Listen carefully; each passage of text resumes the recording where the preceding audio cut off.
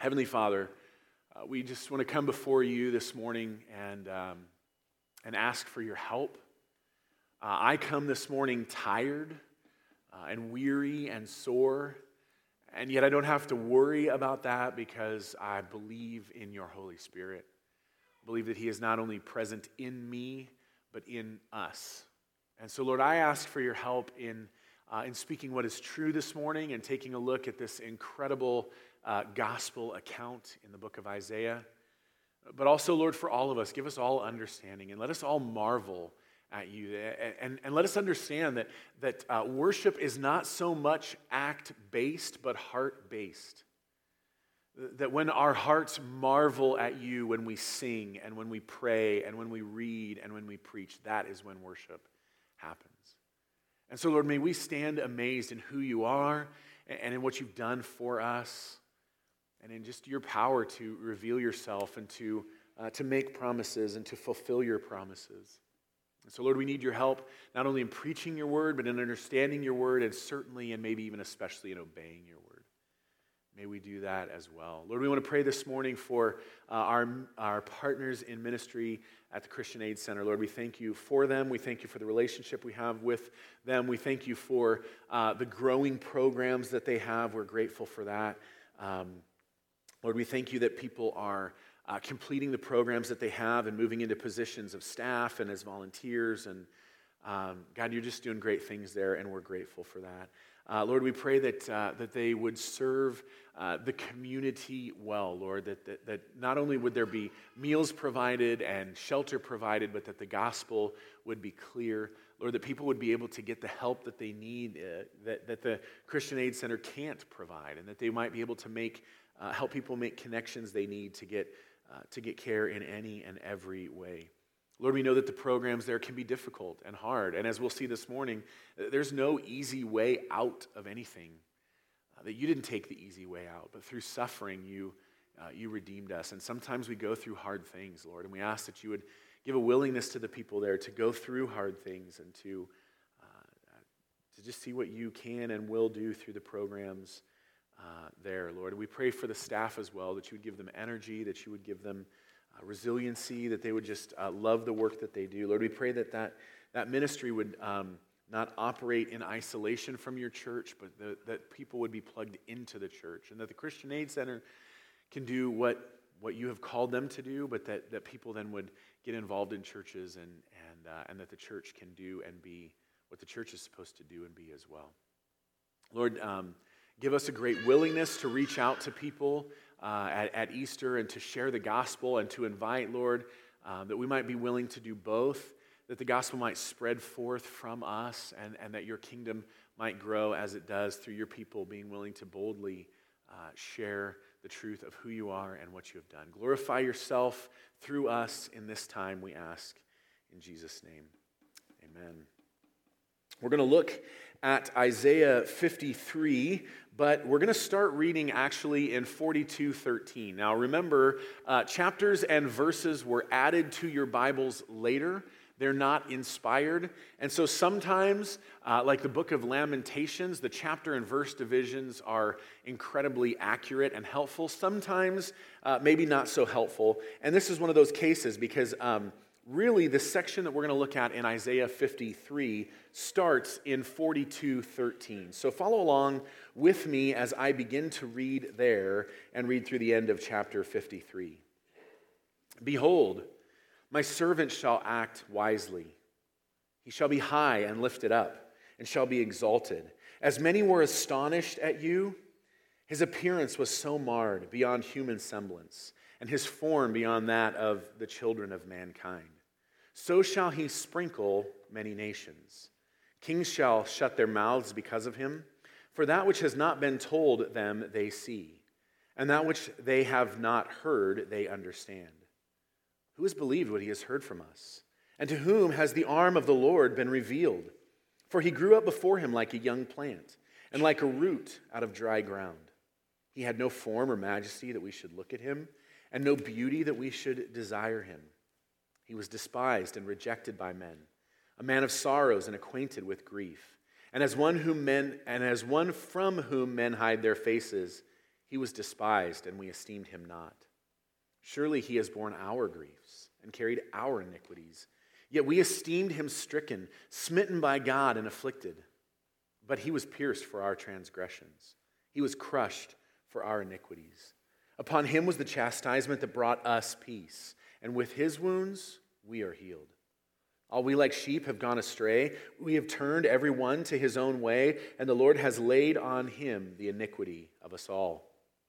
He was oppressed, and he was afflicted, yet he opened not his mouth. Like a lamb that is led to the slaughter, and like a sheep that before its shears is silent, so he opened not his mouth. By oppression and judgment he was taken away. And as for his generation, who considered that he was cut off out of the land of the living, stricken for the transgression of my people? And they made his grave with the wicked, and with a rich man in his death, although he had done no violence, and there was no deceit in his mouth. Yet it was the will of the Lord to crush him. He has put him to grief. When his soul makes an offering for guilt, he shall see his offspring. He shall prolong his days. The will of the Lord shall prosper in his hand. Out of the anguish of his soul he shall see and be satisfied. By his knowledge shall the righteous one, my servant, make many to be counted righteous, and he shall bear their iniquities. Therefore I will divide him a portion with the many, and he shall divide the spoil with the strong, because he has poured out his soul to death, and he was numbered with the transgressors. Yet he bore the sins of many and makes intercession for the transgressors. Let me start today by asking you a question. And that is, do you ever doubt the accuracy or the validity of the Bible? Do you ever doubt its truthfulness? Do you ever doubt whether or not it's been historically preserved? Maybe more than any book ever, this book has incited more controversy and more good. And sometimes, I would think of the Crusades even, misplaced and misguided bad than this book. It is a controversial book. And for a long time, this book, especially this chapter of Isaiah, has been attacked. There's this so-called higher criticism that wants to evaluate every single word and the nuances of the way words are used to discover who wrote what books. And higher criticism early in the 20th century, early in the 1900s, had led scholars to say that the book of Isaiah must have been written by 3 quote-unquote Isaiahs. Because the details, particularly of Isaiah 53, are just too accurate to have been written before Jesus died. And so somebody must have, at some point, come along after the death of Jesus and inserted this chapter into the book of Isaiah. And to make matters worse, the oldest copy of the Old Testament we had at that time dated to 980 A.D. 100 years ago, the oldest copy of the Old Testament we had was from 1,000 years after the death of Christ. So how accurate could this be? And then one day, a shepherd boy near the Dead Sea chucked a rock in a cave and heard a piece of pottery break. So people got some rappelling equipment, and they crawled down in these caves, and they found scrolls preserved incredibly well inside of pots. And these scrolls dated back to before and some after the death of Christ. These, of course, are the Dead Sea Scrolls. And they're an incredibly important historical document because one of the things, in fact, I think there's 2 scrolls. I've seen one of them in person. You can go to this museum in Jerusalem and you can see this entire scroll of Isaiah intact, rolled out. It probably goes almost from that wall to that wall, and it's encased in glass. It's this huge scroll of the book of Isaiah. It dates to about 150 to 200 BC, before Christ, and what we found is the book of Isaiah was exactly in that document what we had 1,000 years later. This blew higher criticism out of the water Because now this alleged chapter of this book in Isaiah that supposedly was added after the death of Christ is found to be in a scroll of the book of Isaiah before Christ. Which only goes to show that there was only one Isaiah who wrote the book of Isaiah. And this is incredibly accurate. If you could permit me a moment, I would charge us that none of us have ever sat around, maybe you have, raise your hand if you have, sat around and debated the accuracy of Homer's Iliad. Anybody done that? How many copies of Homer's Iliad do we have? Anybody want to fashion a guess? Originals. Not originals, original copies. Nobody has an original. Anybody want to fashion a guess? 8. And they date to more than 1,000 years after Homer wrote it. How many copies or fragments of copies of the New Testament do we have? More than 40,000. And they date very, very closely to the writing of the New Testament. There is no book in history that is more historically attested to and the accuracy of at least its preservation been attested to over and over and over again.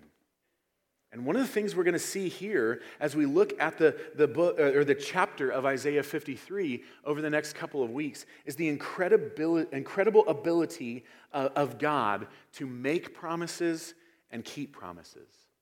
And so we're going to take a look today, a historical look, that is an events-based look at Isaiah 53, and see how what Isaiah wrote here compares to the events of the crucifixion of Jesus some 700 years after this was written.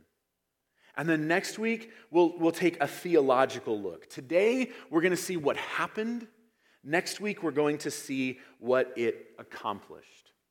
Isaiah's name in Hebrew means Yahweh is salvation.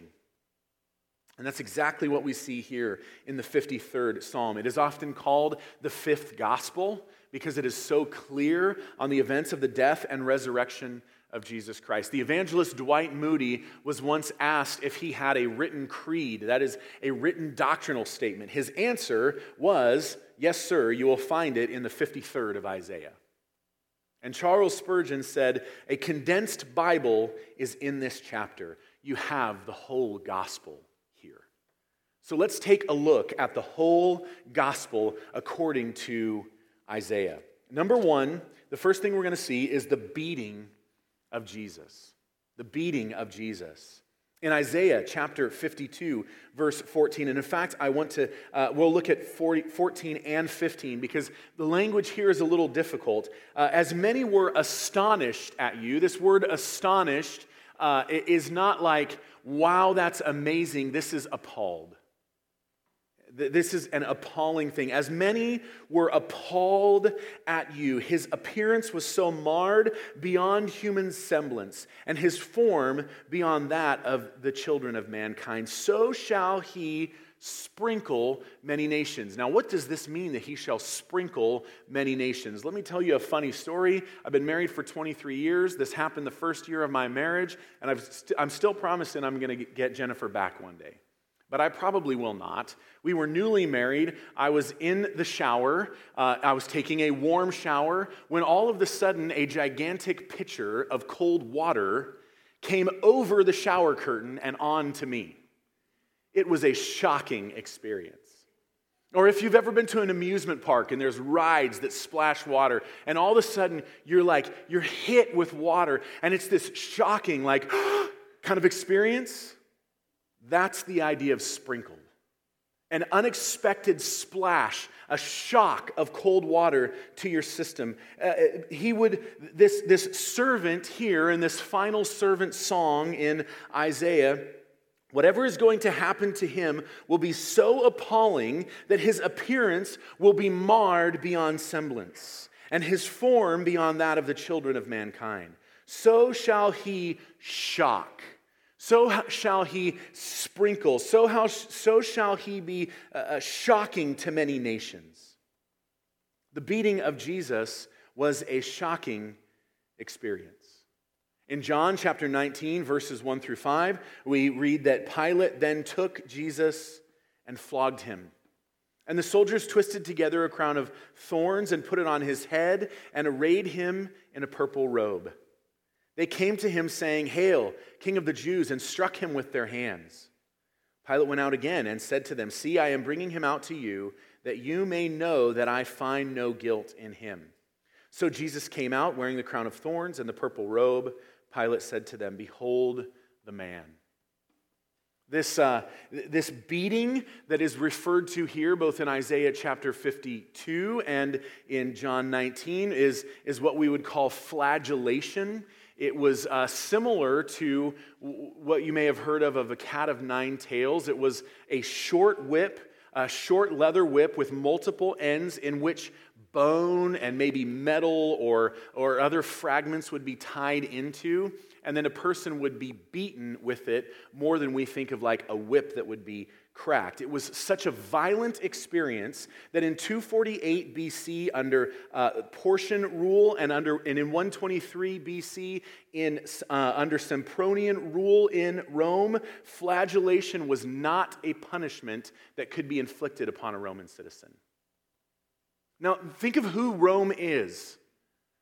Think of the Colosseum.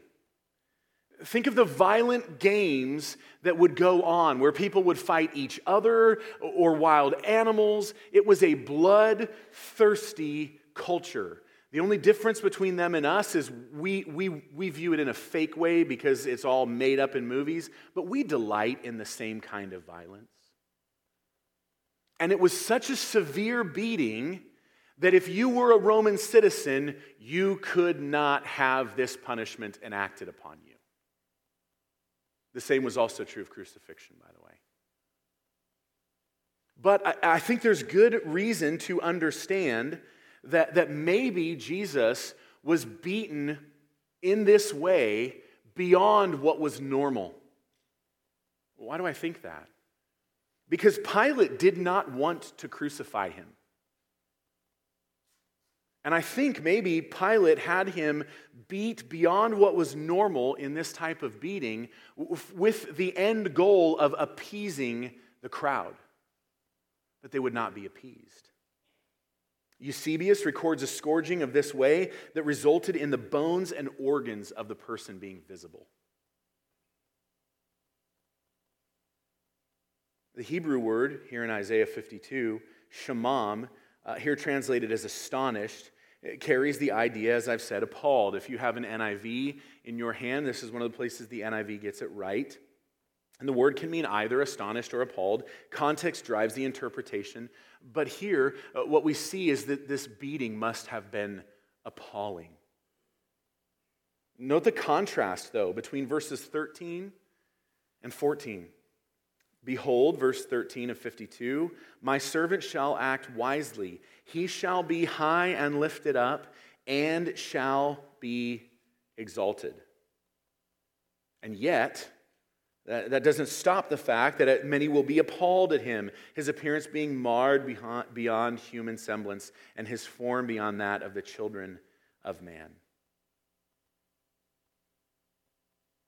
Some, as Paul says in 2 Corinthians 2, 14 and 15, some see this, the truth of who Jesus is and what he has done, as the aroma of life, and some as the stench of death. To some people, the death of Christ is beautiful, even though it's violent. And to some, it's just disgusting. We can either be appalled or amazed. It's a shocking experience either way. But we see here in Isaiah 53 the beating of Jesus. Secondly, we see in Isaiah 53 the silence of Jesus. The silence of Jesus. Isaiah chapter 53, verse 7 says, "He was oppressed and he was afflicted, yet he opened not his mouth. Like a lamb that is led to the slaughter, and like a sheep that is before its shearers is silent, so he opened not his mouth." And John chapter 19, verse 9 says, he entered his headquarters again and said to Jesus, "Where are you from?" But Jesus gave him no answer. I mean, imagine this scenario.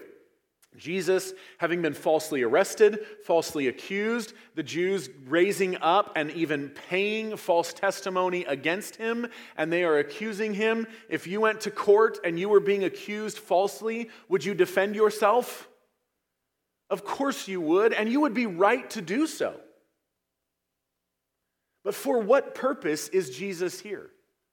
For the purpose of being found innocent? For the purpose of getting out of death? Or for the purpose of going to the cross? And so they accused him falsely. They made stuff up about him. And he just stood there silent. I think there's something more important here going on than that. And that is, it's not so much the accusation of these people that is false, that he is standing silent there for, but it is for my sin.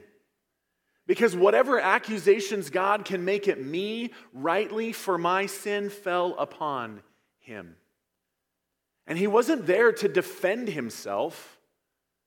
He was there to be accused and beaten and punished and die, even though he was innocent, for me and for you. And so he stood there silently. There is a high degree of contrast here between the crowd that shouts for Barabbas, this riot-inciting rabble-rouser, and Jesus, who just stands there quietly. And the crowd cries out louder and louder for the crucifixion of Jesus. The soldiers cover his head and taunt him and beat him. And they say, "Aha, save yourself." This is an accusation similar to the Jews earlier who said, when he's at, or later at the cross, when they say, "If you're the Son of God, save yourself." The thing is, he wasn't there to save himself. He was there to save me and you. And there's a contrast between Jesus' silence and the thieves who mock. Jesus simply and silently bears the reproach that he came to bear. And let's make no mistake here. We can't ever look at these people who mocked and called out for his crucifixion and say, "Oh, I'm glad I'm not like them." Because if we were there, at best we would have been like the disciples who abandoned him. At worst, we would have been like the crowd calling for his crucifixion. We can't look at this and say, "I'm glad I'm not like that." And so we see the beating of Jesus. We see the silence of Jesus. Thirdly, in Isaiah 53, we see the death of Jesus. Isaiah 53:5, "But he was pierced for our transgressions. He was crushed for our iniquities. Upon him was the chastisement that brought us peace, and with his wounds we are healed." Also, verse 8, "By oppression and judgment he was taken away. And as for his generation, who considered that he was cut off out of the land of the living, stricken for the transgression of my people." And the beginning of verse 9, "And they made his grave with the wicked." We see in Isaiah 53 the death of Jesus. And I don't want to linger too long here. J. Vernon McGee points out that all of the Gospels, Isaiah 53, and even Psalm 22 give almost no detail about the death of Jesus. This is the apex of redemptive history. This is the point that all history leading up to, before it leads up to, and this is the point in history that everything after it looks back to. This is the pinnacle of God's redemptive plan, and there's almost no detail about it. I've been reading Leviticus and Numbers and Deuteronomy, and there's a lot of detail about how to burn grain. But there's not much detail here. Why not? Listen to J. Vernon McGee. "The Holy Spirit has drawn the veil of silence over that cross.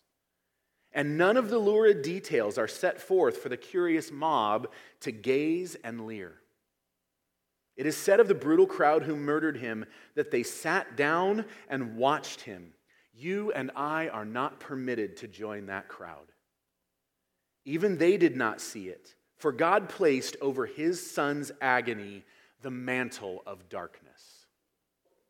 Whatever happened at the cross, in terms of details in the Bible, is shrouded in darkness, and even that day was shrouded in darkness. And we must be careful not to go beyond Scripture to, like the mob, sit down and gaze and leer and look at what happened that day. But we are given some detail here. Both pierced and crushed are accurate terms for crucifixion.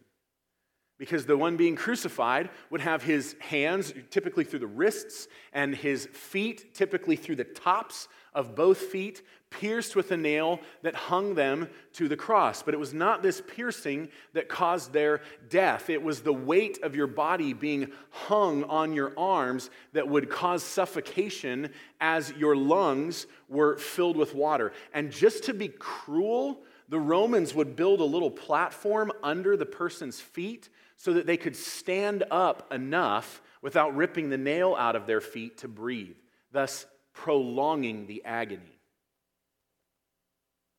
When they didn't want people on the cross for Passover, notice in the Gospels that they came by and broke their legs. The purpose of this was so that they could no longer stand themselves up. Their lungs would fill with water faster. They would literally drown hanging on a cross faster. It would feel like a crushing weight was on you.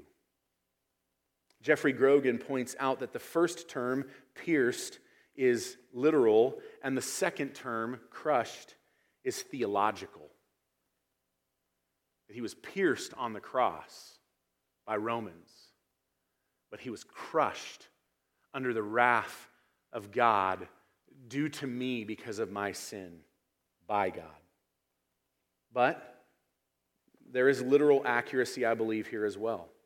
The one crucified was pierced, but actually died of suffocation. Either way, as we look at this historically and theologically, both are true. And so Isaiah predicts for us, under the inspiration of the Holy Spirit, the death of Christ. We see also the burial of Jesus. Isaiah 53:9, and they made his grave. That's important. You don't put live people in a grave. There are some who have accused, both in Isaiah and of Jesus, that he wasn't actually dead. You put dead people in a grave. And by the way, the idea that the Romans would have mistaken him for not being dead is ludicrous. They were masters at killing people. They knew what they were doing. And so his grave was made with the wicked and with the rich man in his death, although he had done no violence and there was no deceit in his mouth. How is one's grave made with the wicked and with the rich man? Well, we see that in John chapter 19, verses 38 through 42. After these things, that is, after the death of Jesus, Joseph of Arimathea, who was a disciple of Jesus, but secretly for fear of the Jews, asked Pilate that he might take away the body of Jesus. And Pilate gave him permission. So he came and took his body away. Nicodemus also, who had earlier come to Jesus by night, came bringing a mixture of myrrh and aloes, about 75 pounds in weight. So they took the body of Jesus and bound it in linen cloths with spices, as is the burial custom of the Jews. Now in the place where he was crucified there was a garden, and in the garden a new tomb which no one had been laid. So because of the Jewish day of preparation, since the tomb was close at hand, they laid Jesus there. Jesus would have been what we would call today indigent. He was not wealthy enough to have his own grave or tomb. They were expensive. They were hewn out of rock. You rolled a stone in front of them as the door to cover it, and you had to be wealthy in order to have your own. If you did not have your own, you would be placed in a communal grave or a communal tomb. I think mass grave would be the wrong idea here. This would not have been a mass grave that Jesus would have been thrown into, but it would have been a communal grave. And where was I? Verse 9. His grave would have been assigned with the wicked, but a rich man, Joseph of Arimathea, in his death got permission to get the body and placed him in another tomb. So we see even the burial of Jesus in Isaiah 53. Now we get to the most important stuff. We see the victory, fifthly, of Jesus. In Isaiah 53:11, we're told, out of the anguish of his soul he shall see and be satisfied. By his knowledge shall the righteous one, my servant, make the many to be counted righteousness, and he shall bear their iniquities.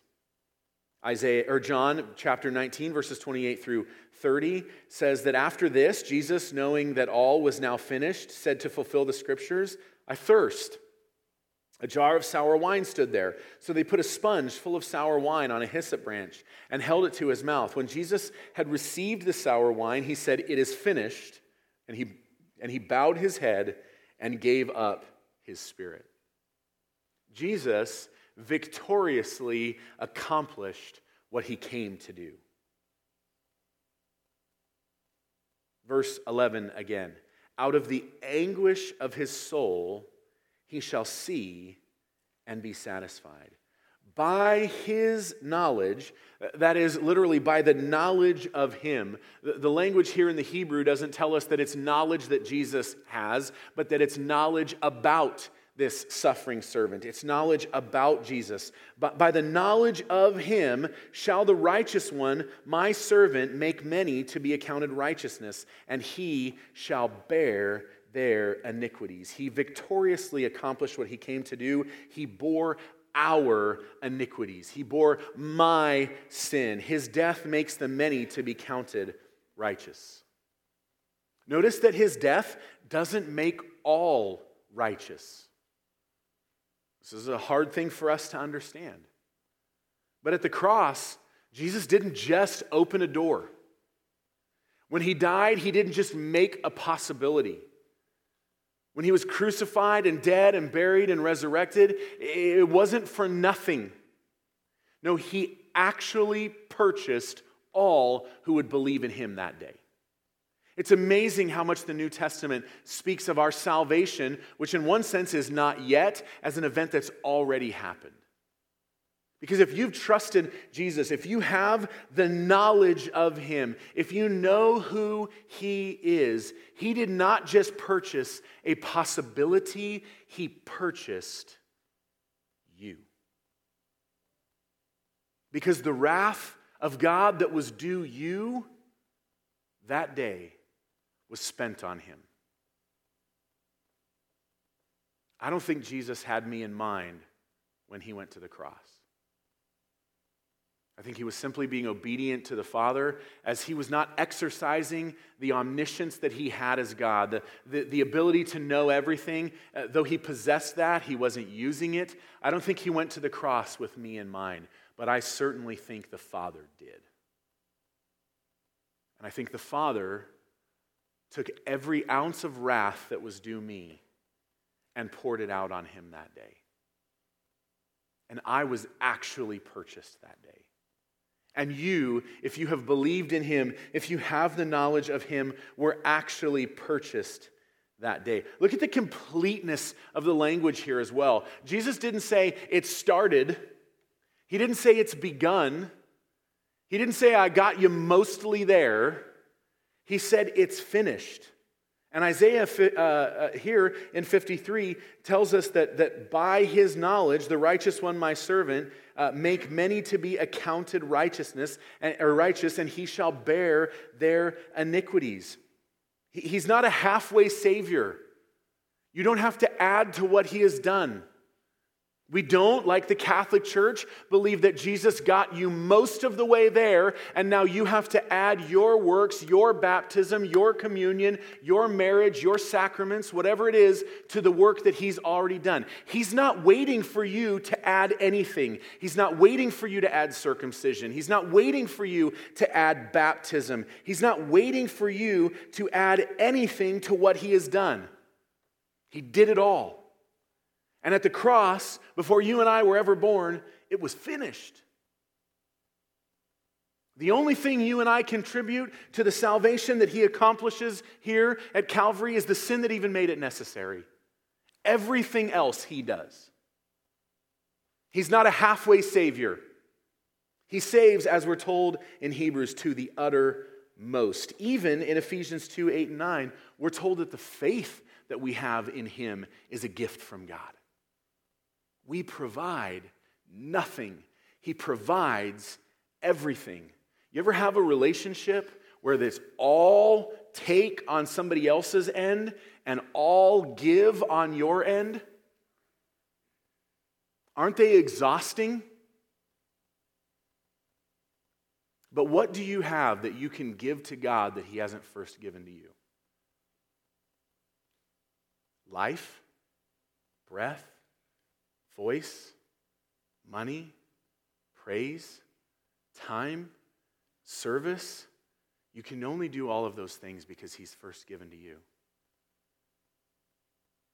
He's the consummate giver. He is the source of all things. And then, after being the one who gives all, before we can even return anything back to him, delights in us, enjoys us, favors us, lavishes his grace upon us. What an amazing God we serve. We see not only the victorious work of Jesus, but we see the resurrection of Jesus. Look with me at Isaiah 53, verse 10. Yet, think about this, it was the will of the Lord to crush him. Why did God send him to the cross for us? Because he wanted to. All of this he did because he wanted to. If you struggle to feel loved by God, stop looking inside yourself for reasons why God should love you, and just look to him who loves you because he wants to. He wanted to. It was the will of the Lord to crush him. He has put him to grief. When his soul makes an offering for guilt, he shall see his offspring. He shall prolong his days. The will of the Lord shall prosper in his hand. This is strange language. Prolong his days. We don't talk in terms of offspring and in prolonged days for those who in the previous verse were put in a grave. Do you start thinking and talking about the offspring of people, loved ones of yours who have been buried? Do you talk about prolonging their days? Look at verse 12. Therefore I will divide him a portion with the many, and he shall divide the spoil with the strong, because he poured out his soul to death and was numbered with the transgressors. Yet he bore the sins of many and makes intercession for the transgressors. This is language of the living, not of the dead. So in verse 9, he's buried, but in verse 10, his days are prolonged. He has offspring. He has a portion with the many. He divides the spoil with the strong. He makes intercession with the transgressors. This is not language of the dead. This is the language of the living. John chapter 20, verses 1 through 10. Now on the first day of the week, Mary Magdalene came to the tomb early, while it was still dark, and saw that the stone had been taken away from the tomb. So she ran and went to Simon Peter and the other disciple, the one whom Jesus loved, that's John, and said to them, "They have taken the Lord out of the tomb, and we do not know where they have laid him." So Peter went out with the other disciple, and they were going towards the tomb. Both of them were running together, but the other disciple outran Peter and reached the tomb first. So John gets there before Peter, and stooping to look in, he saw the linen cloths lying there, but he did not go in. Then Simon Peter came, following him, and went into the tomb. That's very Peter-esque, just rushing right in. He saw the linen cloths lying there, and the face cloth which had been on Jesus' head, not lying with the linen cloths, but folded up in a place by itself. Then the other disciple, who had reached the tomb first, also went in, and he saw and believed. He had knowledge of him. For as yet they did not understand the scripture that he must rise from the dead. The scriptures had spoken of Jesus' death and resurrection. Where? In places like Isaiah 53, where his death and resurrection is clear. He dies appallingly, he is buried, and yet his days are prolonged. And he makes intercession. He was pierced and crushed for our transgressions. He was assigned a grave, but here we see all of this language that he is living. This is language of the living, not of the dead. And so right here in Isaiah 53, penned 700 years before the death of Jesus, we see exactly a description of the death and resurrection of Jesus. I began by asking if you ever doubt the validity of Scripture. And I will end by asking if you ever doubt the resurrection. Do you doubt the possibility that a dead man could be alive? This is usually where people get hung up. We're decisively physical people. We want to see and touch and hear and feel. We understand by what we see, and we don't experience dead people coming back to life. So why should we believe this? I am, in fact, though, a little astounded by the struggle, because people who are willing to believe in God are unwilling to believe in the resurrection. But if God has the power to make all things, and if he is the controller of all that happens, why don't we believe he has the power to raise the dead? If he has the power to give life in the first place, why don't we believe he has the power to give it again? The reality is this: 700 years before Jesus died, was buried, and raised from the dead, God told us it would happen. And it did, just as he told us. But maybe the most important thing for us to ask is not what happened, though that's important, but why it happened. And we're really going to look at that next week, but let me zoom in for just a moment on verse 12 of Isaiah 53. Yet, this is the final statement in this servant song, he bore the sin of many. This is the purpose of his death and resurrection, was to bear our sin and to make intercession for the transgressors. This is so important. Hebrews is clear that Jesus prays for us in heaven. And Romans is clear that the Holy Spirit prays for us from inside of us. Maybe there's no more comforting thing when life gets difficult, when we're going through the struggles of life, than to be reminded of the fact that God prays for you from heaven and God prays for you from within you. And if the ministry of Christ is prayer and intercession, how much should ours be as well? He bore the sins of many. Look with me back for a moment, if you will, at verse 4. Look at what it says here. Surely he has borne his own griefs? No. Look at all the pronouns here. Surely he has borne our griefs, not his own, and carried our sorrows, not his own. We esteemed him stricken, smitten by God, and afflicted, but he was pierced for our transgressions. He was crushed for our iniquities. Upon him was the chastisement that brought us peace, and with his wounds we are healed. All we like sheep have gone astray. We have turned everyone to his own way, and the Lord has laid on him the iniquity of us all. What was the purpose of all of this? Well, we're going to dial in on this next week as we take a theological look at Isaiah 53. But these events were for the purpose of the sinless Son of God bearing our sorrows. Romans makes this very clear. And what has often been called the Romans Road, Romans 3:23, all have sinned and fall short of the glory of God. Think about this for a moment, if you will, with me. All it takes to be counted a sinner is to fall short of God's glory. Now Moses, encountering God's glory, his face lit up so brightly that he had to wear a veil. I think so often we think of sin as activity-based. I did this thing wrong, and certainly that's true. But is there a single second of your life, living, sleeping, waking, whatever, that you have not fallen short of the glory of God? Our need for redemption is far beyond what we understand. It's not that I've done a few bad things in my life and that was laid on Christ. It is that my whole life, from the moment of my birth till the moment of my death, is a falling short of the glory of God. Every second of every day, I am desperately in need of the redemption of Christ. Because we have all sinned and fall short of the glory of God. And what is the due consequence of that? What is a wage? It is a payment that you have earned. And Romans 6:23 is clear that the wages of sin is death. But, that's one of the most important words in Scripture.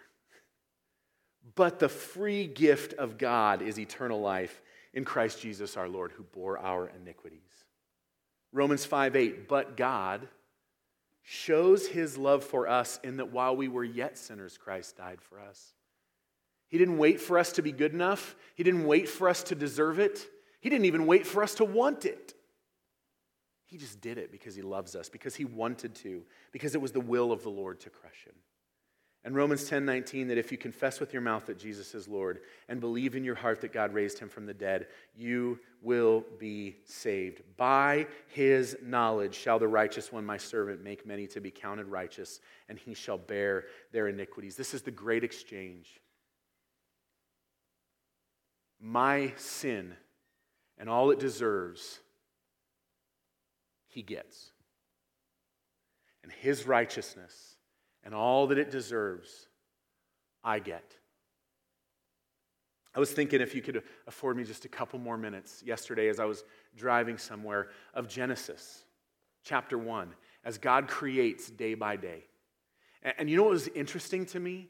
Is that everything needed justified.